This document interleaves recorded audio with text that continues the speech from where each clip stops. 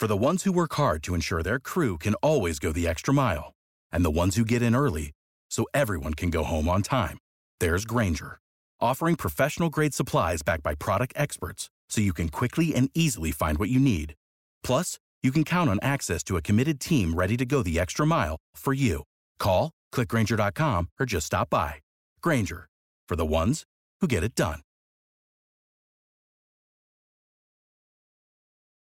Hello and welcome to the Retro Hour podcast, episode number 99. Wow.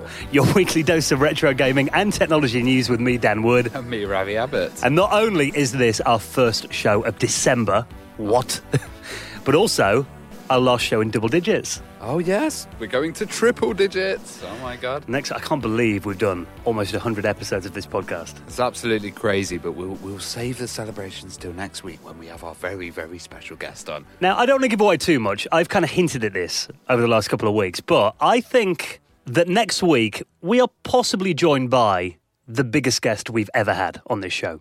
Totally. And, you know, this guy's influenced so many people and been involved in so many different computers and systems.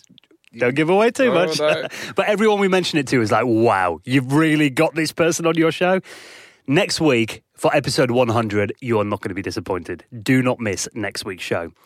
But you're not going to be disappointed with this week's show either, because we have a really interesting guest. Now, obviously, you know, we've talked about this before. We present the show in Nottingham in a lovely little badly decorated studio here on a Thursday night we're recording this week. And we're going to be joined in the studio this week because in our city here, we have the UK's only national video game arcade. Yeah, and you're probably wondering, arcade, why is that different from a museum? You know, why have they called it arcade? And it's because it's a totally interactive place. And we're going to talk about the history of how the arcade came around. Now, Ian Simons, who is one of the founders of the NVA, is going to be our special guest this week. He's head of the foundation behind it now. And he's going to share some really incredible stories, you know, stuff like Matthew Smith, when he first, you know, came out of retirement, came out of hiding and came to one of the events here. There's some good love for Jeff Minter in there as well, but also he's talking about an event that we're involved in, which is coming next year. Yeah, so this is coming up in January. We'll tell you more about that on next week's show and give you a chance to win tickets. So this week, our very special guest is going to be all about the National Video Game Arcade. Really interesting interview with Ian Simons. That's coming up on the Retro Hour podcast in around 20 minutes from now. Now, speaking of events, it doesn't feel like we've had more than 2 weeks go by without an event this year, really, does it? It's been crazy, and it's all been thanks to you guys. You know, we've just done one at Leicester Retro Computer Museum with David Pleasance, and I'm happy to say we raised around £1,000. Wow, okay. Yeah, all for charity, all for the museum, and it was just absolutely fantastic. We had 2 weeks' notice, didn't we? Yeah. We were worried, we thought, is anyone going to come with 2 weeks' notice? What was it, 70 people booked on? The whole place was rammed. It only holds 70 max, I think. Yeah. It's essentially a sellout show, wasn't it, really? Yeah, it was just absolutely fantastic. And we got, you know, a candid interview with David Pleasance, and he kind of spilled the beans on everything going on, and it was just great. David's obviously used to be the managing director of Commodore in the UK, so he's got a book coming out. He shared some stories from that, some really good stuff. And actually, I think our mates, the Amiga lads, they filmed it, so it should be on YouTube, actually. If I can find it, I'll put it in this week's show notes. And also, I did a little video that should be out maybe today or this weekend, all about the CD1200 prototype, you know, that rare Amiga CD-ROM that you found there last year, didn't you? Totally. And you know what the best thing about it was? We could just sit down and we could chat to listeners, and it was just such a nice community feel. Everyone was there. They were all chatting to each other. It was just fantastic. And you actually organised a little backstage tour for me as well. I went to see all of the archives, which was like, my God, I don't know how they fit all that in that building. Dan's eyes popping out, you know, as he walks around, drooling, bumping into things. It was just like, wow, this place is a fantastic organisation. Do you want a Sega Dreamcast? Oh, there's 40 of them stacked up over there. Do you want a Commodore 1541 floppy drive? Yeah, we've got about 200 of them stacked to the ceiling. It's like, yeah, I don't know where they get all that stuff from. Got some really good donators, obviously, but it was great to finally get there as well, because like I said, we just live down the road. It's pretty criminal that I'd not been there till now. Totally, and they're expanding as well, so we got to see the new kind of areas that they were building, the new layout of the museum. You know, the place is going to get bigger. It's going to be a lot more accessible as well. And we had people come from all over the country for that event as well, which was, you know, thank you so much. Amazing, yeah. People like the Amiga lads who drove from like the bottom of London. Yeah, amazing. So if you did come along and say hello, shake our hands, it was really, really nice to see everybody there. And you know, there are more events coming up in 2018. Keep an eye on our website, theretrohour.com. Speaking of events that we're going to be at, no rest for the wicked. Oh, God. Next weekend, we are in London. Oh, yes, and this is for something very, very special. Now, I never thought I'd be saying this in my life, but we are going to an Amiga movie premiere at a cinema, and the word Amiga is going to be up in lights. Have you got your fancy frock ready for the red carpet? No, but my charity shop suit will do. Ready to get papped? Now, this is, I mean, we've covered this movie pretty much from the start, haven't we, when it was just a Kickstarter last year? Yeah. And we know Steve very well. Steve Fletcher, who's behind it, he even came to my wedding, actually, you know. Yeah, and he was even filming there. So, like, it's not going to be a Dan wedding video. Don't worry about this. But might see a bit of it. He's been filming for this whole time, so he's just got some amazing interviews with people. Now, if you haven't heard about the film, it's called The Commodore Story, Changing the World 8 Bits at a Time. And really, this is a labour of love because when he set this Kickstarter up at the start of last year, I think it was, he was talking about how, you know, he's a lifelong fan of Commodore and he wanted to meet all the people that he could that were involved in Commodore.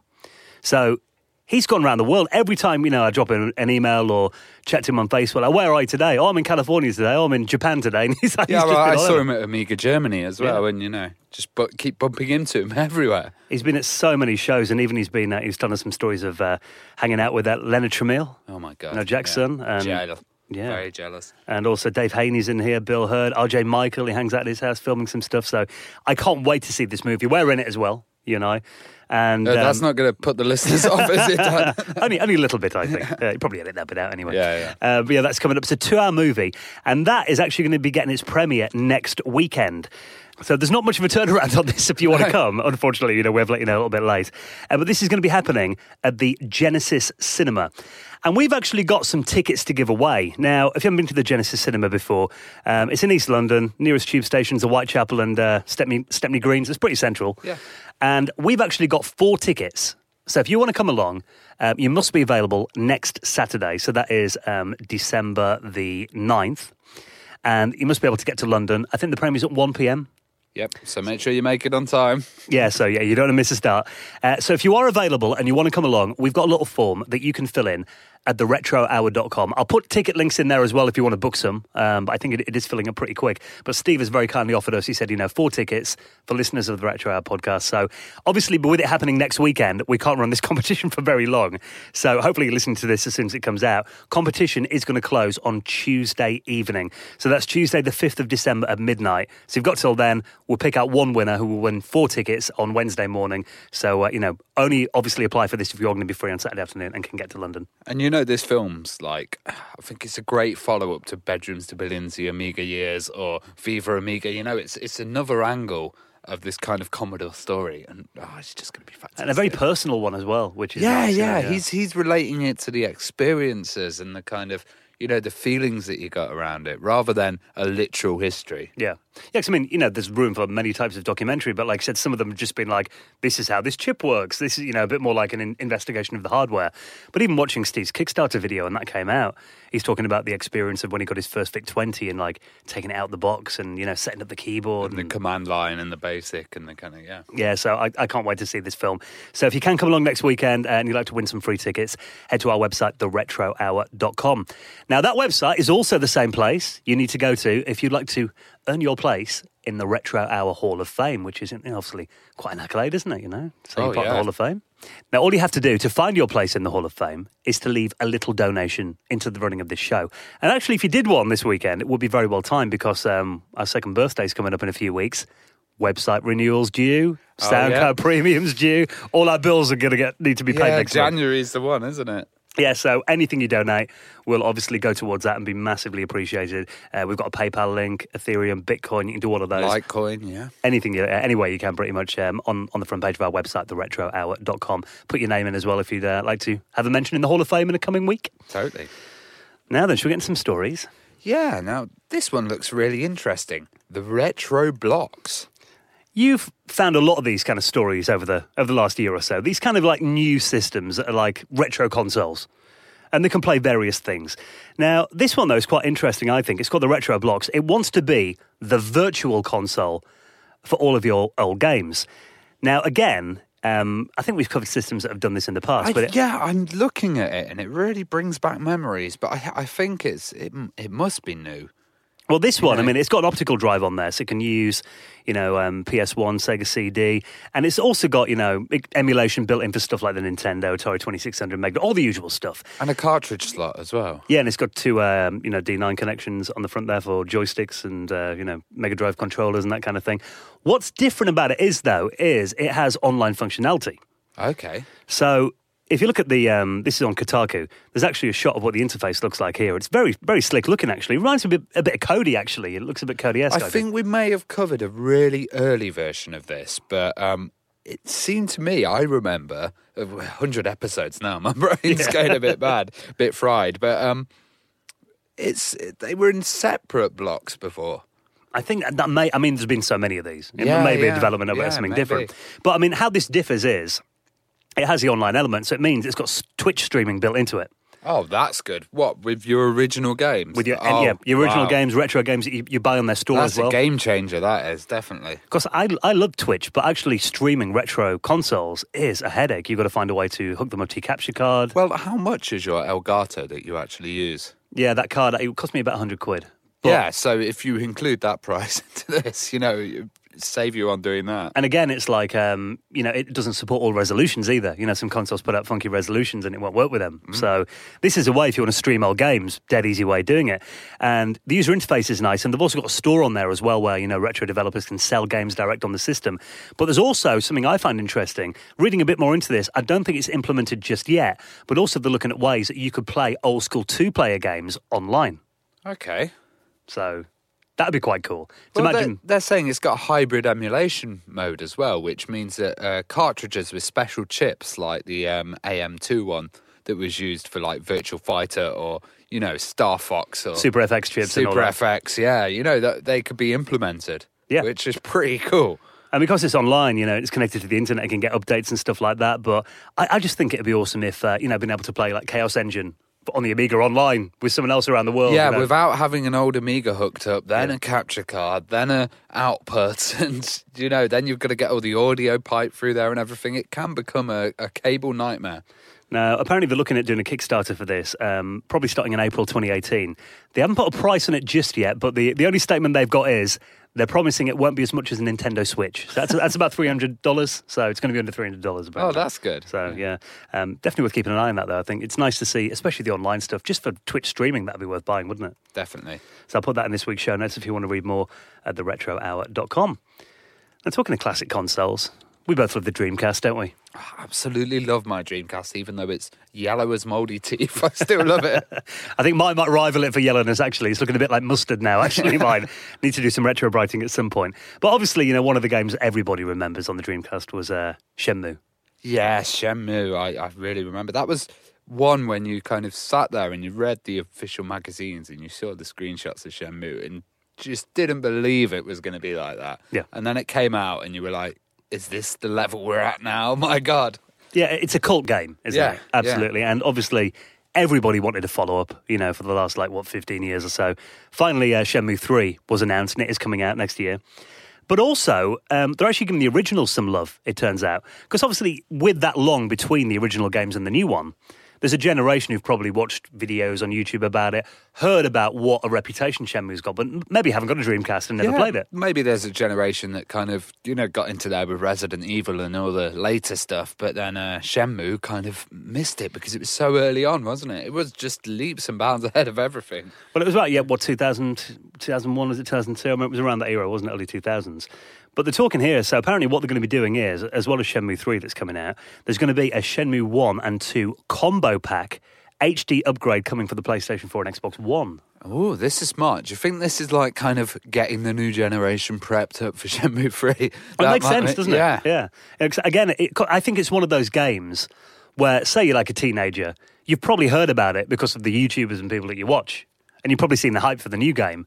And you might be curious, but, maybe your dad won't let you touch his Dreamcast. So this is a good way of getting them now. Well, it's expensive to buy, isn't it? On its own, know, and Shenmue 2, to buy a copy of those. I've seen them at shows for 80 to 90 or even over 100. Yeah, and by the time you bought the hardware and all that, and, it's a good way to get these classic games in front of a new audience that will be curious about them. Now, apparently there's been, listings revealed on some online retailers for these packs on PS4 and Xbox One. I don't think it's been officially announced yet or any pricing or anything, so it could just be a rumour, maybe some incorrect listings, but I think it makes sense that they're going to do it. So. No, that would be really cool. And I think it's good because obviously Sega must be getting a bit of a dosh from that and Sonic Mania and stuff, and it's kind of... Their old franchises seem to be saving them at the moment. Yeah, respecting the legacy. Yeah. Now, if you use emulators, do you ever use emulation? Yeah, I use emulation a little bit. Yeah, I don't use it massively because a lot of the games I'm playing are modern remakes and this kind of stuff. But yeah, I do use it when needed. I'm a bit of a kind of software nerd, so I use it more for software than gaming. What would you say is the best controller for retro games if you're emulating? The best controller for me, it's the Mega Drive pad. I always love the Mega Drive pad, and the squareness of the SNES one was just too much for me. The hugeness of the N64 as well wasn't good. Well, here there's an article on Lifehacker, and they're talking about the best controllers to use for retro gaming emulation. So obviously, using a keyboard isn't the best way to play games that were made for the Mega Drive or the SNES, for example. And they've actually gone through and reviewed stuff like the Buffalo Classic USB gamepad. There's also stuff like the RetroLink Nintendo 64 USB-enabled wide controller. So a lot of these classic controllers have been remade by other companies with USB connectors on the end. Well, actually, a lot of people are saying here is it feels like older controllers. They've mentioned the Xbox One controller, and that's the one that I use for all of my gaming at the moment. Yeah. Just because it's so comfortable. And they're saying it doesn't feel like one of the old ones, and they're kind of right. You need a D-pad, don't you, for Mega Drive games? Yeah. And the D-pad on the Xbox One... It's got a D-pad, but it's underneath. It's not the most comfy, is it? No. But they've gone through a list here, and they've actually tried out various types of games and give their verdict on what games they think, suit which controllers. Cool. So they've said there's the Buffalo Classic USB pad, which if you look at it, it is, it's a SNES controller, essentially, with a different logo on. USB controller, and they said that's their pick for 2D games. That's one that works best for the old platformers, that kind of thing. I got a bit further down the list. For 3D games, the Sony DualShock 4 wireless controller for the PS4, they've gone with that. And then, what is quite interesting is, there's a few comments in the bottom here, people saying that you can, because they've kind of forgot about this in the article, that you can get these off eBay quite cheap. You can get adapters that will let you use your original controllers via USB. Hey, you know what I'd love to use? One of those old, I never got into these, but flight simulators. Yeah. Those old giant ones where you had the machine guns on the side and absolutely everything. What was that tank game on the original Xbox that had one? Do you remember that? Steel Battalion, yeah. Have one of those, but on a modern game, hacked in. That would be a fantastic thing. See, I don't use emulation a lot, but I did get some of the USB version of the Competition Pro joysticks when they came out. They're actually really hard to find now. And they've got the nice clicky micro switches on there as well. And I remember playing some old Commodore and Amiga games using that when it first came out. But, because I did a video on YouTube, it's embarrassing to look at now, it was 10 years ago. But I'm actually crap at all the games I'm playing with it.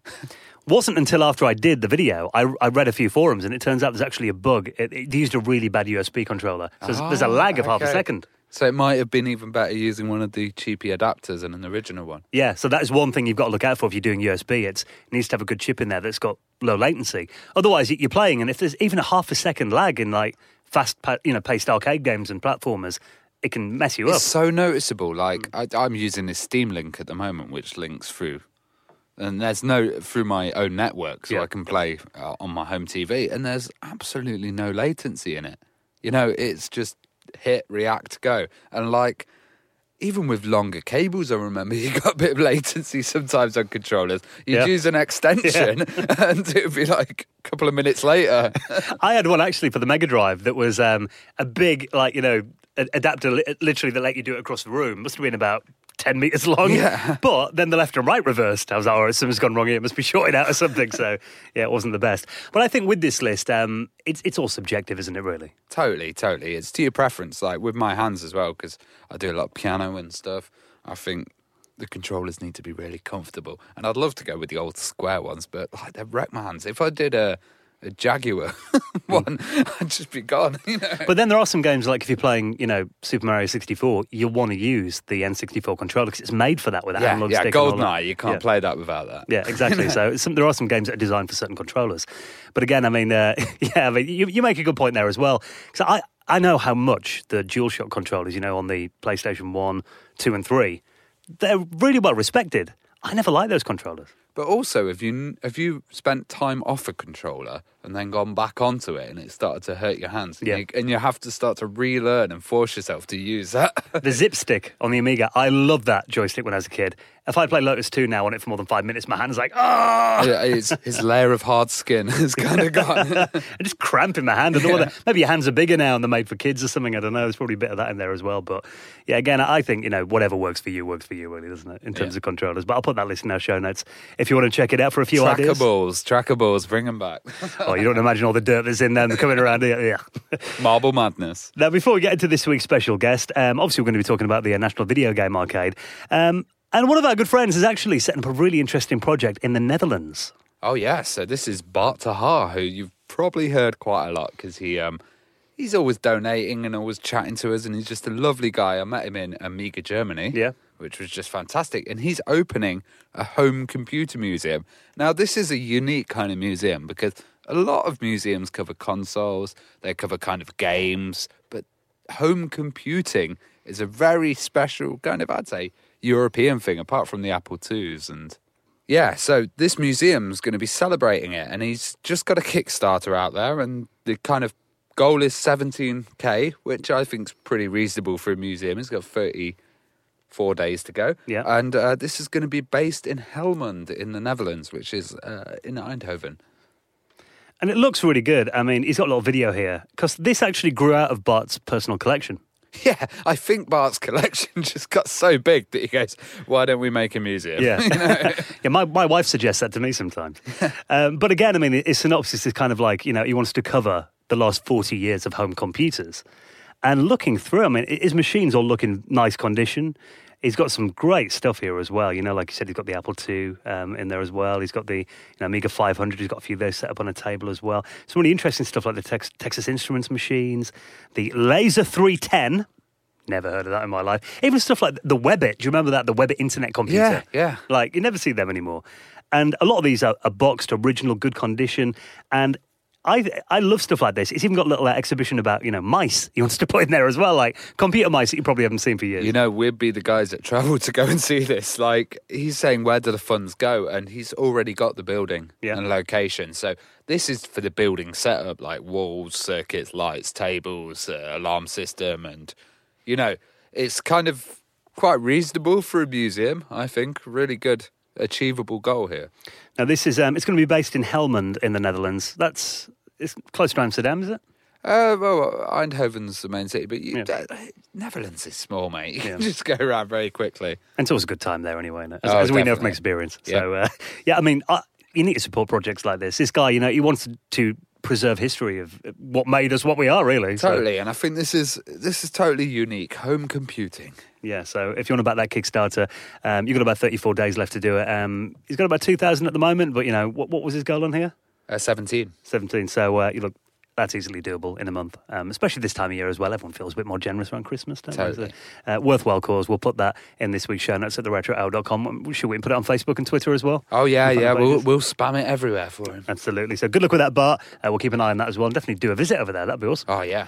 Right then, guys. Well, thank you for checking out episode number 99 of the Retro Hour podcast. We're going to have a bit of a party next week, aren't we? 99, 100 coming up, yeah. Bit of a party when we record next week's show? Well, I've got a couple of surprises that you don't know about. Oh, no, I don't like surprises. Does it involve me wearing a blindfold? No, I think it involves food, Dan. All right, that's fine. That's fine. No, it's not like nothing to do with I'm a celeb, get me out of here. No. Make me discuss not like things. Eat all these locusts. Right, okay, so it's going to be a big one next week, and we have got a huge guest on next week's show. I really want to tell you, but I think we should give it a little secret. We might drop a few hints on social media over the next week, do you think? Yeah, totally. Yeah, I'm sure we can. And we'll have full crew. Joe's coming and joining us. Oh, it's going to be great. And then our Christmas quiz coming up in a couple of weeks as well. Oh, yeah? So, it's going to be a good month next month for the Retro Hour podcast. So appreciate you joining us every week, guys. Of course, you can get the show from our website, theretrohour.com, your favourite podcast clients, iTunes, Overcast, Stitcher, SoundCloud, We got another review on Stitcher. Thank you. Yeah, very nice one. Well, honestly, that's really appreciated. Any reviews we get help us get up the charts and get us in front of more people. So please do keep them coming in on your platform of choice. Right, guys, we'll see you next week for the big 100. And right now, all about the National Video Game Arcade with our special guest, Ian Simons. And we'll see you next Friday. Ciao. Listening to the Retro Hour podcast, and it is our pleasure to welcome this week's very special guest. And it's always nice to have someone in the studio with us as well, rather than on the phone or over Skype. Welcome to the show, Ian Simons. Thank you very much for having me. It's brilliant to be here on the 99th show. I know, yeah. I can't believe we've made it this far, Ravi. 99 episodes. I can't believe you made it through the snow and the rain. It was so cold today. It was pretty exciting atmospheric effects out there this evening, Game. Yeah, let me tell you. We appreciate the commitment. Absolutely. No, absolutely. It's an honour. Now, Ian's actually in the studio with us because we do record the show in Nottingham, and we do have, I'm correct in saying it's the UK's only national video game arcade, isn't it? I hope so. Yeah. There'll be a terrible trade descriptions outrage if there's another national video game arcade. Yeah, absolutely. We're the first in the UK, the first, I think, anywhere. First national video game arcade. And what's your role there? So I am the director of the National Video Game Foundation, which is a not-for-profit organisation that runs the MVA, and we do kind of other projects with the galleries around the world, and we do kind of education work. And basically what we're about is developing the role of video games in, this is a mission statement, in culture, education and society. So which basically means, celebrating video games for different people, for kind of everybody.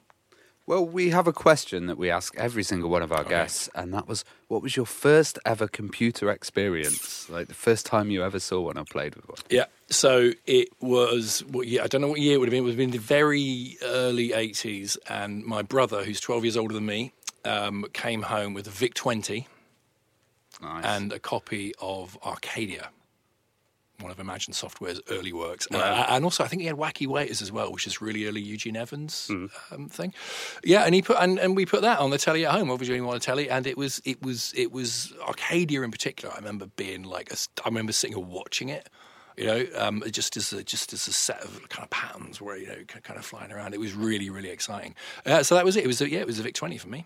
And that must have been a magical experience then when you were a kid? Yeah, it was. And it was, I'm trying to remember, because my dad didn't really get into computers until quite a few years later, so it was mostly me and my brother. And there was a kind of gap because we moved abroad for a bit. And then when we came back, it was straight into the Commodore 64. So we sort of skipped the sort of dull VIC stuff and got then right back into it when Mastertronic was, was becoming a thing, and all the golden age of Llamasoft and basically all the best games that were ever written in that kind of window was when I was a young teenager. So were you more into, was it just gaming you were into, or did you get into like productivity and coding, and what were you really into? So I sort of dabbled with BASIC a little bit, and Simon's BASIC, of course, came out for the Commodore, which seemed like an opportunity not to be missed, to try and learn that a bit. And I did bits of it. I mean, my brother's an engineer and a programmer, and I never quite followed it through as much as he did. So I never really got beyond, typing in code from magazines and learning bits of basic stuff. So for me, for this Commodore, it was pretty much all about the games. And then the Music Maker, the keyboard overlay thing. For the little plastic 64, thing, yeah. It was amazing, properly amazing. So you had really sharp fingernails to be able to try and press the keys down. And those older SID sounds as well. Absolutely well worth celebrating. And it was that really for me. It was all about pirating cassettes from other kids. I think the day we learned about, tape-to-tape copying actually worked with computer games as well, that suddenly increased our game library massively, didn't it? Yeah, it was magical. And then trying to work out why some worked and what didn't. And I remember some kid at school was saying things like, no, you have to if you stand further away from the tape deck while you do it, that helps. If you get too close to it, it upsets it, and then mess around with the EQ in it to try and make it work, and all these crazy, bits of witchcraft to try and make the thing take. And then turbo loaders came out, and again twice as hard and twice as fragile. But it was tough. It was tough in those days. I mean, did you move on to these 16-bit machines like the ST and the Amiga and stuff like that? Well, yeah, a bit. So I use the ST for music a lot. So my previous life was as a musical director in commercial theatre through some of my early 20s, and a lot of those shows were run off an ST. So because they put sort of be for a full band, so you'd have Cubase running in the corner with a sampler of it, running a lot of the kind of string pads and all that sort of stuff, and a live percussionist and live bassist, and you'd be playing the other stuff.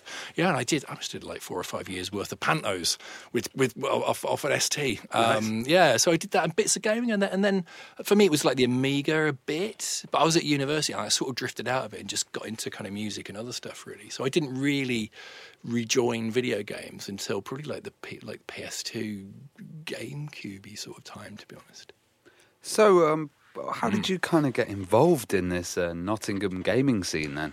Well, so Screenplay was a brilliant festival that ran in mid-2000s, around the sort of time when I was just starting to write about video games. So we'd done lots of work in like CD-ROMs and all that kind of like art end of internet stuff when everybody was getting into the internet around like in 1995. And we started organising events about video games. And I remember the reason we did that was because I was reading some stuff about early VR, you know, like Active Worlds and those that really early stuff wasn't very good. And I remember thinking, this isn't very good, and B, this isn't as good as Doom. And I remember talking to some academic. I can't remember what university you're at, but you're going like, you know, this is really flaky. Have you played Doom? Because this is really flaky. And there's this thing over here that is a distributed, synchronous virtual reality environment. And if you can get past like the shotguns, this is a really amazing, you know, achievement. Why isn't this being kind of written about and considered? Like, why aren't you using this because it works, rather than this thing that fell over every kind of 2 minutes? So I started kind of thinking more about games and how we could. How we could find out more about the people that made them. Because the thing about growing up in the early 80s is you knew who Jeff Minter was and you knew the Oliver twins were, and their names are on the front of the boxes. And it always struck me as nuts that kind of disappeared, you know, and being able to see the kind of fingerprints, the people who made these. I guess teams came in there, didn't they? Well, yeah, but, you know, teams have sort of leaders and even teams have identities. And even the teams started to become fairly invisible, right? You didn't necessarily always anticipate the next game from a studio because publishers got kind of bigger and bigger. That kind of individuality was really eroded from it, which I really hated. And one of the things we, you know, wanted to kind of pull back. So we started inviting video game makers who we thought were interested and come and do talks in Nottingham. And the big one we did that kind of kicked off the Game City stuff and the involvement with screenplays, we invited Jeff Minter to come and do a talk in the Mowgli Azam. He was just in the middle of doing Unity. Do you remember he was doing that GameCube project with Lionhead? And he just done, I think, the visualizer for the 360. Yeah, you know, because he did that on the back, like using the VLM stuff on the Jaguar as well, didn't he? Yeah. So he's got the parallel things of like psychedelic shooters and the virtual light machine stuff. These two threads that you can trace back through his whole career. that are just amazing to sort of see how that evolves from like psychedelia on the Vic all the way through to this. It's just brilliant. And so he came and did this show at the Mowgli Azam. Everybody ate a load of curry. Loads of people turned up, and he just talked about his career and what he was doing, and talked about Unity and talked about like meeting Prince and showing the virtual light machine. It was kind of brilliant, and was just really inspiring. And screenplay was happening around that sort of time. He did like Paul did some amazing stuff with Matt Smith, and of course Frank. Yeah, because I was a little scamp running around Screenplay because my dad helped organise it as well, and we had I can remember Matthew Smith arriving, and no one had ever seen him for years, and there was this guy just covered in hair sitting in the bar, and everyone's going, "Is this Matthew Smith?" And was that after his wilderness years? Yeah, it was just his emergence, wasn't it? It was really amazing. Yeah, and Paul did this amazing interview with Matt Smith. That was just really moving. It was kind of about the games, but also about like being Matt Smith and what it's like. It was a crazy event because they had this thing called Moon Radio, which was before YouTube, and they were interviewing Scott Adams from America, in a Skype-style conversation on 56K, probably, you know. Yeah, it was brilliant. It was really, really good. Really, really good. So we sort of did bits of stuff at Screenplay. We started doing a thing called Public Beta. So there's a guy called James Newman, Professor James Newman, who I met because we invited him to come up and talk in a pub. So we did another thing in a pub following the Jeff thing with Dave Doak, who at that time... Free Radicals. Yeah, they were just doing Time Splitters 2. A bunch of the core people came over, and Jimmy came over. He was just doing his first like academic book about video games, which is now like the book that you buy if you're doing game studies. It's called Video Games, the Routledge book. That was just about to come out. He came up, did this thing in the pub. We sort of got along, and we did a book called Difficult Questions About Video Games together. And the idea was we did these really childish questions. And asked loads of different people and kind of collated their answers and put them together. There's this questions like, what is a video game? Right? How can you tell if a video game is any good? What is cheating? You know, so like questions that are seemingly really easy, but actually quite hard. Yeah, it's really difficult to explain what a video game is, like in concise terms. Yeah. So it was this kind of like, sort of group work of all these answers to this to these simple questions. That went really well. On the back of that, I did an event at the South Bank Centre. So I pitched to them like, you should do stuff with video game makers because they're really interesting. That was the time the BFI were doing lots of interviews with The Guardian, with film directors. So everyone was starting to live stream stuff, or that sort of 2005, 2006 was like the thing that you did. I started using those for video games, and we did a thing called NTI, Non-Trivial Interaction, at the BFI South Bank, was the National Film Theatre then. And we had Valve came over, and Jamie Fristrom, who's the Spider-Man 2 swinging mechanic designer. He's brilliant. Yeah, he's really cool. And obviously Peter Molyneux, of course. A bunch of really interesting people.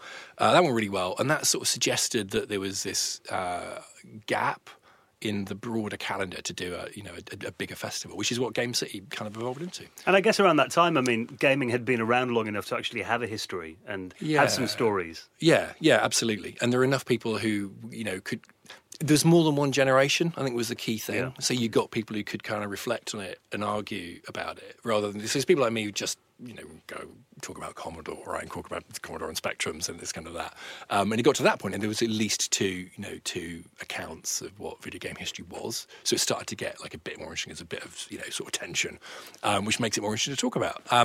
So yeah, it was all about celebrating, and all of our stuff up to now has all been about exposing and celebrating this fact that games are made by people, which is what this podcast is about, right? Which is what the interesting stuff about games is about, and which generally is the bit that the games industry isn't about. It's the thing it kind of hides. Is the behind the scenes, Yeah. So it's that, a sort of look inside the kitchen of how they're made, technically and all that sort of stuff, but also just how it feels to make a video. Like, why would you make a video game? There's so many things you could choose to do that are much easier. Why are you choosing to do this?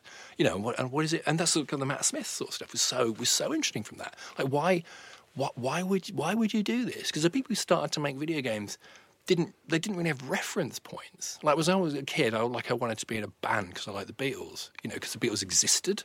When you started to make video games, like there wasn't the reference points are really different. There wasn't like you could point at you those had video to games. invent the genre, right?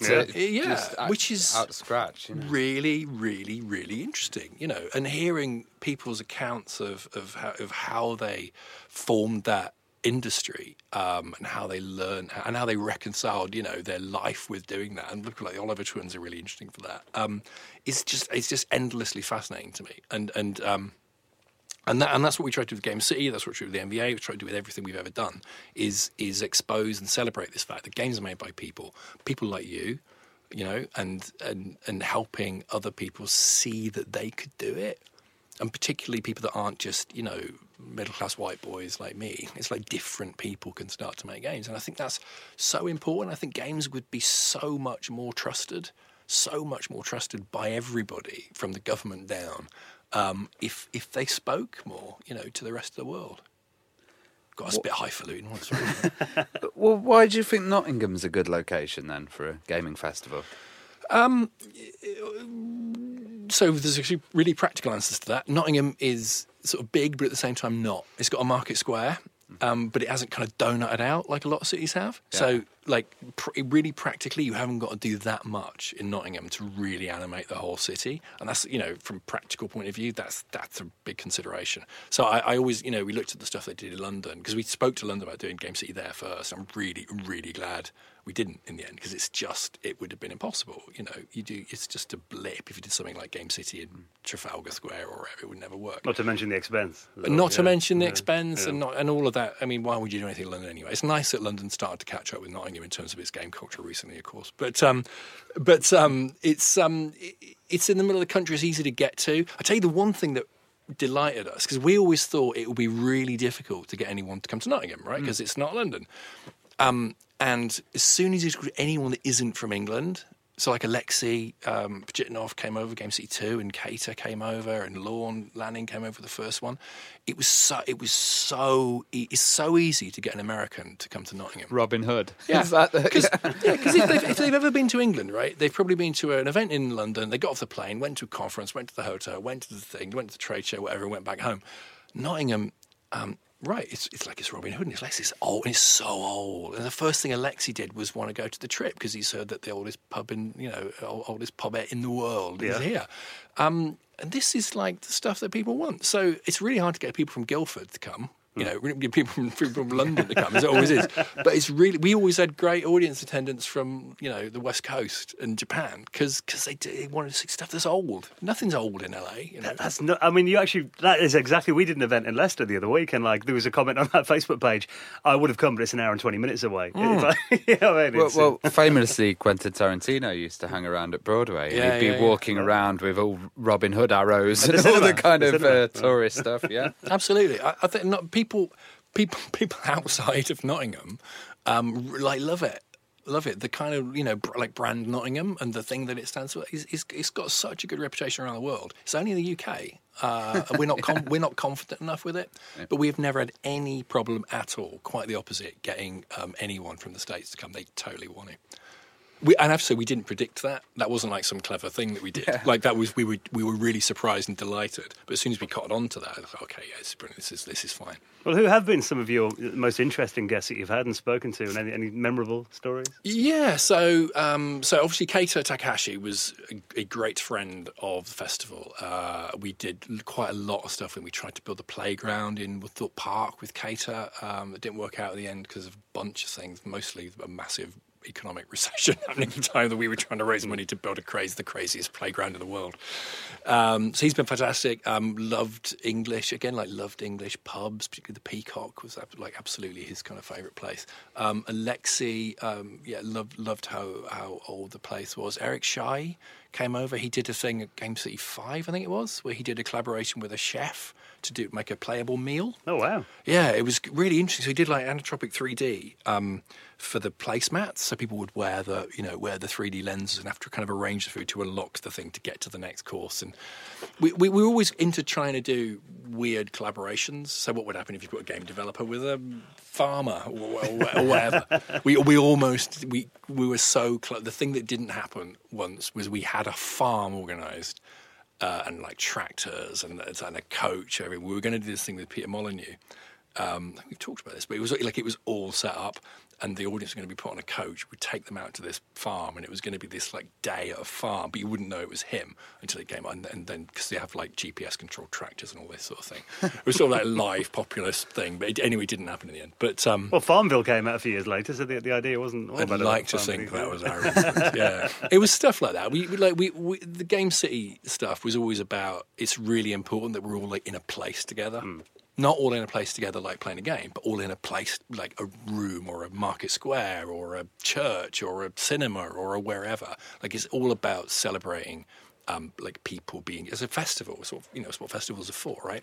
And I think we always tried to challenge the idea that the way to explain video games and excite people about video games is just to get a load of video games and hand them to people and hope that they know what a controller is, you know. And a lot of people don't. A lot of people don't. And like, we need to help people with that because they're complicated things. I think a lot of people as well don't realise, you know, I talk to people who say, I'm not into video games, but they play games on the phone and stuff, which, you know, you are a gamer if you're doing that. Right.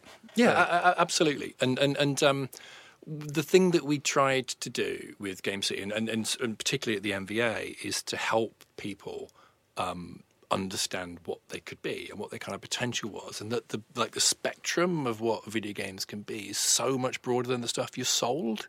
So much broader than the stuff you're sold. And, to try and raise visibility of different sorts of work is increasingly, actually, that's the thing that we're really, really passionate about. Well, I remember you did lots and lots of kind of experimental stuff. They had like... We've done some stupid things. What was it, a giant zombie world record attempt? I remember that. Lego guitar. A brick stock. Brick stock, yeah. What was the zombie thing then? Well, it was... So Game City 3, we did a thing on Halloween where, do you know Jonathan Coulton, who did the Stay Alive Portal song, right? So he came over and he does a song called Re Your Brains, which is like a zombie sing-along thing. And we thought it'd be cool to get him to come over. And we were doing this zombie world record attempt where we filled the market square with thousands of people to take the world record for the world's largest gathering of zombies. I don't know if you've ever done a world record attempt. Have you ever been involved in one? We smashed some. We did a world record attempt of smashing pumpkins recently. That was right. Did you have the Guinness people there? We had to send a video off to them afterwards. So the thing that shocked us is like it's not like it's really serious. Yeah, that world record is really serious. And we had thousands of people there, and they're all dancing. Jonathan Coulton's doing a sing along and all the rest of it. I can't remember. There's like a couple of thousand people in the square. And you finish the whole thing. You have to count them all. So it's me and Jimmy, as usual, kind of counting all the people with the mayor and the sheriff next to us. Looking, they got dinner in an hour, so they're trying to hurry the whole thing up. And we get to the end. We go back on stage just to give them the number. We've broken the record. And the Guinness guy goes, "Yeah, I'm gonna subtract 4 because I saw 4 vampires and they're not zombies. They're not part of zombie. They're not part of zombie canon. So yeah, I'm gonna subtract 4 from. I mean, it was still 400 over the total of the thing, but it's really serious. With a really serious face. Yeah, Yeah, it's not a joke. Like you have to define what is a zombie and how much makeup they need to actually achieve zombiness. It's absolutely crazy. But that gave us, that was great. But for the festival, that was brilliant, right? Because everyone drinking in Nottingham that night was a zombie, which meant that all the bars could suddenly see a direct line between the stuff that Game City was doing and value to the city. So our kind of, and it was in the press and national press and all this sort of stuff. So our kind of stock as a festival went up quite a lot within the city. So yeah, the stuff Ravi was talking about was the following year we did a thing called Game City Squared, which was the 4th one, where it was the first year we put a big tent down.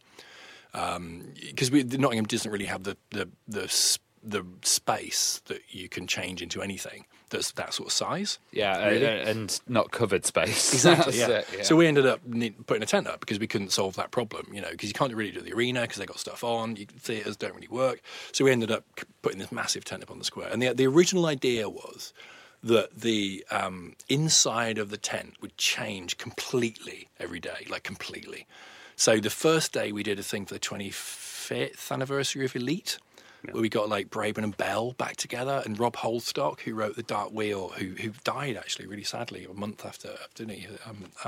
He came out. We got everyone who'd ever been involved in Elite to come and do an event, and we had the Elite origami. You know the story about the origami? No, what's that? So when the game was originally put out in the box with the novel and the star map and all that sort of thing, there was supposed to be some origami, Cobra origami in it, that you could make your own spaceship. And Firebird said, "This we can't fit any more in the box. This is stupid. We're not going to do this." But Ian Bell remembered that this was the thing that happened, and the origami was designed by his school friend, this guy called Mark Belitho, who's now a professional origamiist. So we tracked down Mark Belitho, and he came back and did all these new designs, and the public made these hundreds of little Elite spaceships. And it was really beautiful, kind of thing. And then we tore all that down overnight, and the next day we did this called Crisis Live. It was ill-judged. People nearly died trying to build this thing, which was we turned the inside of the tent into a desert. So there's 14 tons. This is so between 11 and 5 a.m. there's people shoveling sand into the tent on the square and getting pined. And we had replica firearms being shot at the public and all this sort of stuff. And that went in. And then the last day was Brickstock. Which was then all the sand came out, so it was the same thing but worse because it's harder. And then turfed it all over, and we did this Lego music festival thing. We wanted Game City to feel like somewhere else. So when you went into the tent, you weren't in Nottingham, you were in this bonkers, could be anything. So another world, yeah. So that was the idea. But we've done some dangerous and stupid things over the years. The hardest one. Health and safety advice was trampolines. Public and trampolines is a proper problem, which surprises me now, right? Because there's trampoline places everywhere. Yeah, I guess they have to get massive amounts of staff to kind of just monitor it all. And thinking back, that seems pretty weird now, because we did. Do you know Proteus? Ed Key's game? Yeah. We had a rabbit. George Buckingham, I think it was George, made a rabbit mod for Proteus. So you play as a rabbit, so you bounce through it, but you're on a trampoline as you play.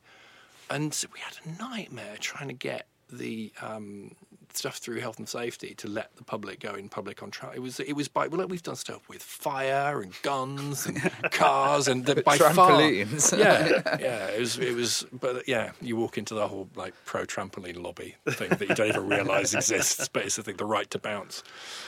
But as Game City, it was an annual event. Is it taking a break at the moment then? Yeah, it took a break this year for the first time in 12 years. It was pointed out to me that we could take a break, which had never even occurred to me that was what we could do. In retrospect, I think we should have taken a break when we opened the NBA, because we built the NVA really, really quick, really, really like 4 months or something, and opened it. We've never run an NVA before, and nobody has, but certainly we haven't. And suddenly you're doing that full time, and that opened in March. And then it's just full on, and you're trying to work out what an NVA is and how to fix it and how do you fix the toilets and all these new problems, and it's non-stop because it's there all the time. And then we were like, oh no, we've got to do Game City as well in like 3 months. Oh god. And I think in retrospect we probably should have had a couple of years and just worked out, because everyone was just exhausted, And I think it's fair to say I don't think we did the best Game Cities for the previous 2 years for a whole bunch of reasons. But I think we felt at the time some, misplaced sense of duty or something, or muscle memory that we had to be doing it in October. But yeah, we're going to be back again next year. It's nice, really nice to not do it and let the grass grow back, Well, let's talk about the National Video Game Arcade. Where did the idea come from, and why was it needed, and how did it start? What was kind of the story then? So Jonathan Smith was one of the guys behind Lego Star Wars. And he started doing Lego Star Wars pretty much around the time we started doing Game City. So they'd been to every festival. I knew him really well, and we talked over the years. And he's a really, really good friend and great friend of kind of Nottingham and the festival. And so he watched the festival grow, and obviously they did quite well out of Lego. It's been nice, quite popular, and we'd sort of speculated a few times about what would Game City be if it was a place. Right, because the sorts of things that we were doing were bigger projects, and we were doing stuff with sort of schools, and we were getting into the National Video Game Archive project we did with the Science Museum, got founded, and it was just like bigger stuff that wasn't a festival. And it just seemed really like the obvious and natural thing to do, to try and make a permanent bricks and mortar home for video games. And so part of that is about claiming, the sort of pomposity of going we're the home of video games, we're a museum, and it's like got a door and like a roof and stuff like actual places for film and art and theatres have. Video games don't really sort of have that, and part of that was just about trying to make a sort of community centre really, for kind of ideas and people that make these things to come together. So Jonathan, at the end of Game City 8, I remember us we had breakfast in Delilah on Thingy Street. I can't remember. I don't know what the name of the street is. Street by the Market Square. Yeah. And he was sort of saying, "Well, what are you going to do with Game City? What are you going to do?" I don't know. We just do it again. We just keep doing it again. That's what we do, right? We just keep doing it every year. And he said, "Well, I think we should think about what this idea of this place could be." So okay. And this was October because we'd just done the show, and then by December, we decided we were going to start a company and start an NVA. It was really the fast, and I think part of the brilliantness of Jonathan, but also possibly why he and I are not great foils for each other, is that we're both just like, it can't be that hard. Let's just have a go. It'll be fine. And you kind of run through a hedge and come out the other side, and you build an NVA. You're great, and that's pretty much the whole thing. Kind of snowballed. And and then over the next year, we made the plan of what there would be, and got investment and made it happen. And then it opened in March 2015. And the idea really was to make a permanent, really public place about video games. It would be about video games are made by people. Anyone can play video games. And the really big idea, I think, that came into the NVA that wasn't so much in Game City was this idea that everyone can make video games. So the NVA was built by the people who work at the NVA. Like, it wasn't often museums. You'll get like an agency from Shoreditch and they'll do all the stuff. It's not. Ours is built by the people there. So like Alan and Lex and and Joe and Olivia and all that team. And they fix it as well when it breaks. And we try to make it as sort of transparent as possible. So you should feel when you go to the NVA like you could build the NVA. Do you know what I mean? Like, you could have the back of it and see how it works. And trying to capture that. When I was a kid, stuff broke. My dad had the back off. He could never fix it, but he would have the confidence to have the back off the video recorder. Well, even throughout the building, you've got kind of the wires are all routed in the same colours, so you can kind of tell, like on a circuit board, the traces. That's going to there. This is doing that, and you can. Yeah. It's all open. That's the sort of idea that you kind of get a bit of an X-ray of how it works. So even if you don't know about networks, you can see that they're all in purple. At least you sort of see the veins of the building almost. And similarly, like when stuff breaks, because they're computers all the time, we fix it in front of people, and there's no sense of like, nurse, bring the screens, and we'll fix. You just have the back of it, and our team will fix it. And what we were trying to do with that is show people that it's not hard. Like, it's not that hard, and this stuff now is also really cheap. I mean, the NBA was built with bits of skipped wood and stolen wood and stuff from Maplin. It's within your grasp to be able to make things, to be able to create and to be able to like put a dent in stuff. And that's what we really wanted to kind of engender in the whole thing.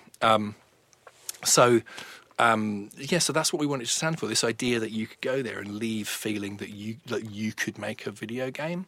Well, some of the donations that you've had have kind of made it so you can make a museum upstairs which has around 100 pieces of fantastic video game related items. Yeah. So, and that's a bit of game history, and that's the only bit of the building really that's stuff in glass cases. So everything else you can touch, you can play, and you can prod it and kick it and mess around with it. And the only bit that's like a museum, as you think of a museum, is that bit, that gallery. But then also, I think it's not like a traditional museum because it hasn't got the consoles kind of laid out like this version and that version. It's got like the original Doom Master Disc or like some really weird headset from somewhere.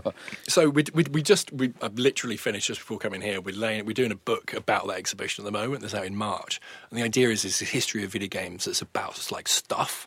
So everything about it is not the games. So master discs or like plushy toys or Hayes mints are in it. There's Spectrum homemade pirated Spectrum games with home-drawn, hand-drawn covers. Absolutely. It's that stuff where you can see like the fingerprints of people on it. It's a bit scuffed and it's a bit filthy and you wouldn't want to take it home. But it's like, for me, that's the history of video games. It's like Star Wars, right? All the spaceships are used. It's like everything's like a bit bashed up and it's a bit like loved, And that's what that gallery's about, and that's what the book's about, yeah. Well, some of your recent exhibitions, the Oliver Twins one that we went to, was absolutely fantastic. And that was really bashed up and old school. You even had the old curtains in there. So you created the Oliver Twins bedroom in your centre? Well, we didn't. It was an accident, really, because we didn't expect them to have... So the thing about the Oliver Twins that your listeners may already know, but if they don't, they should know, is that they unlike anybody else, they keep everything. So most developers have thrown out all of their stuff, from 30 years ago. They haven't. They've literally kept everything. So, we went through their kind of Dizzy archives, and there's these photos of their bedroom of them. It's a famous photo, we would have seen it. It's like the brown curtains and them sat in the corner. And we go, Philip, that's really, wouldn't it be great if we had the curtains? Thinking, that's hilarious, wouldn't it be? And they're, okay, yeah. And they're also incredibly fast. So then within like 30 minutes, he's been up on his loft, and you get a photo back of his loft, and the planks that he's standing on is the desk from his bedroom because somehow they know where everything came from, and he's found the box with these curtains, the actual curtains. So which changes the room a lot. So suddenly there is the Oliver Twins authentic, whatever year it was, 1981 bedroom curtains up in the NBA, along with memorabilia and stuff from their lives. But they're brilliant, and the Dizzy room was the first thing we've done at the NBA that was about a specific thing since the Jump Show, and it's really like the trajectory that we're on at the moment is now we kind of steady the ship. We know what it is. We want to experiment with looking at specific developers or specific games, and that was the first one of those. And take as kind of deep a dive as you can, really, for both people who love Dizzy and love the Oliver Twins, but also people who've just wandered in thinking, why are there curtains on the walls? What is this? This is weird, isn't it? But they're brilliant, and their parents are brilliant as well, in particular. I think it's that kind of, the British gaming story is fantastic, and it hasn't kind of been explored. We used to talk about it a lot, and then it's kind of gone out of popular culture, and people have seemed to kind of forget about all these fantastic, and a lot of them were brothers or twins, or kind of... So many brothers. Yeah, another pair of brothers as well, the Collier, that you had on for the Football Manager exhibition. Yeah, that's right. We did. We just did a Football Manager exhibition following the Dizzy one, which opened in September, I think it was, which was much harder to do, actually, because obviously if you're into Football Manager, you are into Football Manager. And if you are not, it's harder to for some audiences, I think, to find a way into it, because it's not like an egg It with a looks face. so boring as well, doesn't it? If you don't know it. If you don't like football or video games, it is a tough sell, right? There is no egg with a face in it. So, we worked on that with Miles and the SI team, looking a lot at... that was more about kind of how the game works, particularly the kind of AI of how the players make all their sort of decisions, and a lot of the merchandise and those sort of materials. And Ov came up, brought a lot of the original contracts. They got their original rejection letter from EA, where they go, "This is rubbish, they'll never take off." So that sort of stuff on the wall as well. Always keep those. Yeah. Absolutely, yeah.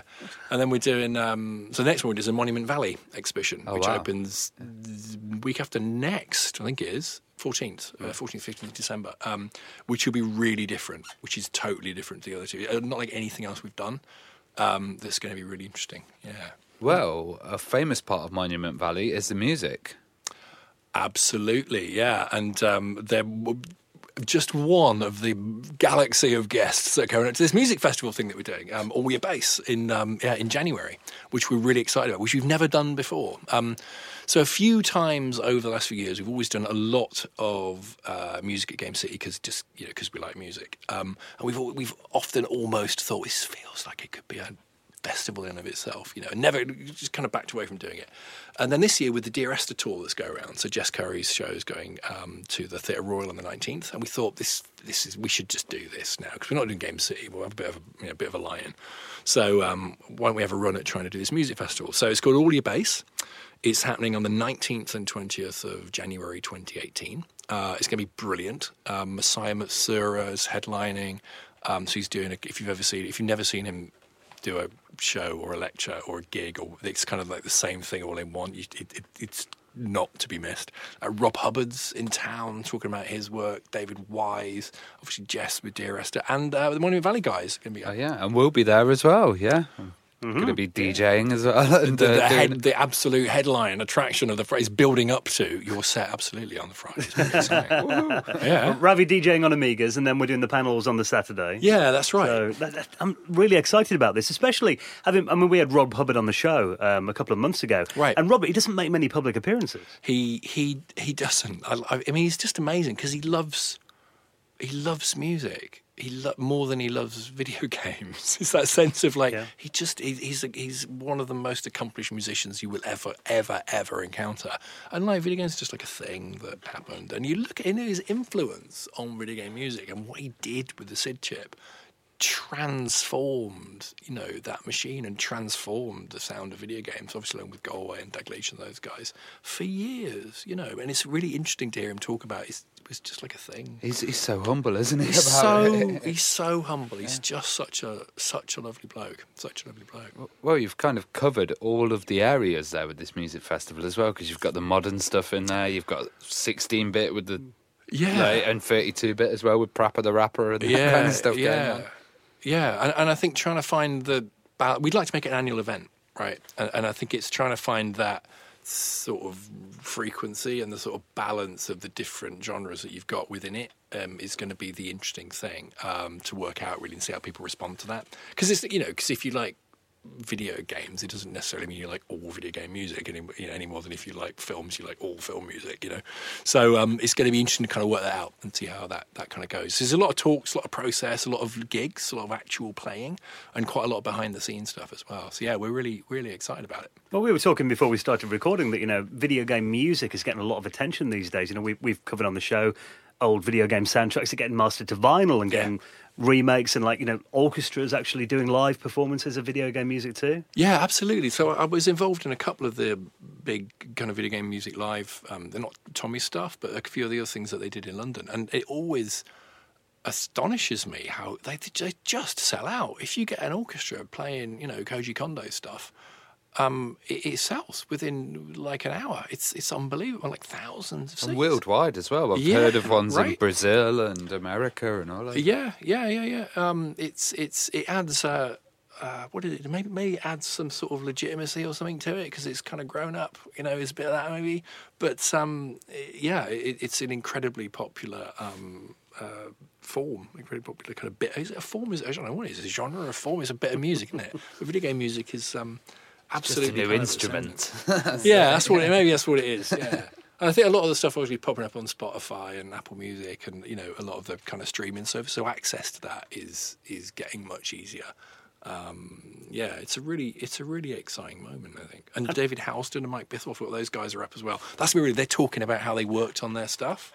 So that's going to be like having a designer talking to the composer and kind of looking back on how do they work out how the music's cued and what it should be, and that's going to be a really good one. Because graphics, I mean, you talk about old video games, the first thing most people mention is the graphics, but music was such a big part of it as well. I mean, you can hear a piece of like Sid music, for example, off the 64, and it just takes you right back there to being a kid again.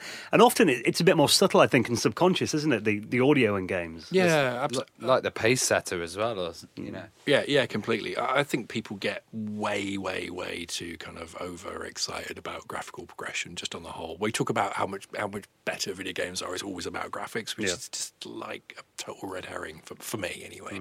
And sound is one of the hugely overlooked parts of that. I totally agree. Well, are there any other exhibitions you'd love to do, or any kind of ideas that you've always wanted to do?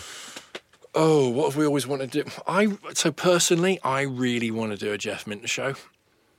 We'd be there. I think Jeff's work is just brilliant, and it's followed me throughout my entire life. And what I love about his work is how committed he is to what it is. And you can look at, as I was saying earlier on, you can look at Psychedelia on the Vic, and you can absolutely trace a line from that all the way to the stuff he's doing today. And it's still relevant as well. It's completely... uncompromisingly, like Space Giraffe is like, what? This is just amazing. There's a guy making what he wants to make. He doesn't care if you like it or not. He's making, and I find that completely sort of intoxicating, And you see it in bits of kind of indie stuff. I think it's popping up now. It's really exciting to see that sort of uncompromising sort of vision. But because he's been doing it for decades, and has never really diverted from that, whatever's happened, I just think he's an amazing designer. He doesn't get the credit he deserves. And you can see what the retrospective is, right? Because there's such clear lines through it, and it's really exciting, kind of radical work, which I really like. So for me, I would love to do a Minter show. I was playing Polybius on VR, the game he released recently. I've not played it. Is it good? It's one of the most incredible gaming experiences I've ever had. I've had a go, and it's mind blowing. Yeah. Is it? If there's one person that was born to make stuff for VR, it is Jeff. I've not. Yeah, I'd love to try it. I'm not trying. Yeah, very good. We even had a go on the DVD player Nuon one, didn't we? Yeah, he made Tempest 3000 on the Nuon. He had that set up, didn't he, last year when we were at a show with him? So. No, he's brilliant. What would you like to see? Oh, God, I'd love to see something maybe about worms or lemmings or something like that. Lemmings would be good. I think Lemmings was on so many platforms, wasn't it? And it was such a kind of a shift in culture, especially with the music as well. And that kind of introduced it. Right. Yeah. And if you're talking British as well, I mean, Lemmings, it was an iconic game. And often, because I think now there's a lot of YouTube is obviously such a massive platform for retro gaming. And a lot of new people or younger people are coming into it and only getting the American perspective from a lot of it. Yeah. Okay. They hear all about the NES and the Atari and that kind of thing, which is one of the reasons we started doing this show, to give a bit more coverage to European and British gaming history. Yeah. But again, games like Lemmings and those... Syndicate as well, but I don't think anybody had come to that. Syndicate. Did you play Tokyo 42? Oh, no, I haven't played. I played what is it? The new it's the new version of Syndicate, a kind of open. It's not that good. The original Syndicate, an American Revolt as well. Amazing game. Or even like the local companies that we had around here, like Core, for example. They did some incredible games, and up in Sheffield, Gremlin. Yeah, there's a lot, to explore from that era. There's a really sort of hidden heritage of that stuff, particularly around the Midlands. That doesn't really get the credit it deserves. And I don't think that cities, city councils, city elders realise what they've got a lot of the times, because its success is often not necessarily, it's global, right? And it's not necessarily you don't perceive it in the city where it is a lot of the time. Well, it's very interesting because I was at one of the openings of the MVA and they had the local politician, Chris Leslie, the Labour MP. Oh, right. And he cuts it open and he goes, my favourite game was Shadow of the Beast. It's like, wow. You're like, ah. Yeah. It's a good assistant. It's great. You're kind of bringing back all those memories and bringing new people together as well and creating this big gaming community. That's what we want to do. And, we're not... one of the things about the MVA is it's not a public-funded lottery project. You know, I think when we opened up, a lot of people thought it was like the Sheffield Popular Music thing, or it was like, you know, £1 million of lottery money, and it's not that. It's completely independent. You know, so the way that we survive is by people coming to it and us hopefully doing interesting things, and people coming and paying and experiencing games. And it's a video game culture as a whole isn't supported by the. It's not. I'm not saying that they're against it, but there isn't like an arts council fund for video games. Yeah, I don't think they've seen the value in it yet. No, maybe in the future they will. Right, but, and it's on the way, and but it's not there now. And I think if we can help to sort of fly the flag for that stuff, and it's not just about the kind of retro things that happen, but also give a really good platform for the stuff of the future. That's what we want to do. That's like the point of it for us. Like we're not getting like a speedboat out of it, right? It's the point of it is building that foundation. Can I talk about our Patreon that we've just started? Yeah, sure. Yeah. So one of the things we're just looking at is because people want to be a part of it, and we want them to be. And we want them to shape it, and we want them to give their opinions about what they want it to be, and. So otherwise it's just going to be Jeff Minter shows for the next decade. That's all it's going to be. We're fine with that. Yeah, I mean, so am I, right? It's a certain crowd would love that. It's a national Jeff Minter museum, but it shouldn't. I'm told it shouldn't be just that. What can I say? People have got no taste. So we've so we launched a Patreon for literally in the last couple of days for people to get involved and support in whatever way they want to. Partially financially, but also to give their opinions and help us steer like what it should be and what it should become. Because we think video game culture is important. I've been doing this for like 15 years now, and it needs new people to do it as well. New people to get involved for the aforementioned reasons I just said about Jeff Minter shows endlessly, and it's it's really important. So there's we need people to kind of get involved and help us with that and give their. Shape it for what it needs to be, and who the next people who are going to be running and curating video games for everybody. Like, who are they going to be? Well, we want them to join us. Well, I also thought it was great that on the foundation you've got Sega involved as well, which that must have been a nice vote of confidence from a big company like that to be involved. Absolutely, we've got some great corporate patrons who are fantastically supportive. So particularly like Sumo Digital, and obviously Ian Livingston, who you spoke to, Andy Payne, a lot of those folks have been hugely supportive of our work and helped us through. We've had some pretty hairy times in the last 18 months. We're here because of their generosity, but also their belief in what the thing is. And that's really important to a lot of people, that there's a thing now that exists. Like, it's not a thing we're trying to build, it exists, and hundreds of people come to it every week, and we know what it is, and we're trying to continually improve it, continually iterate it.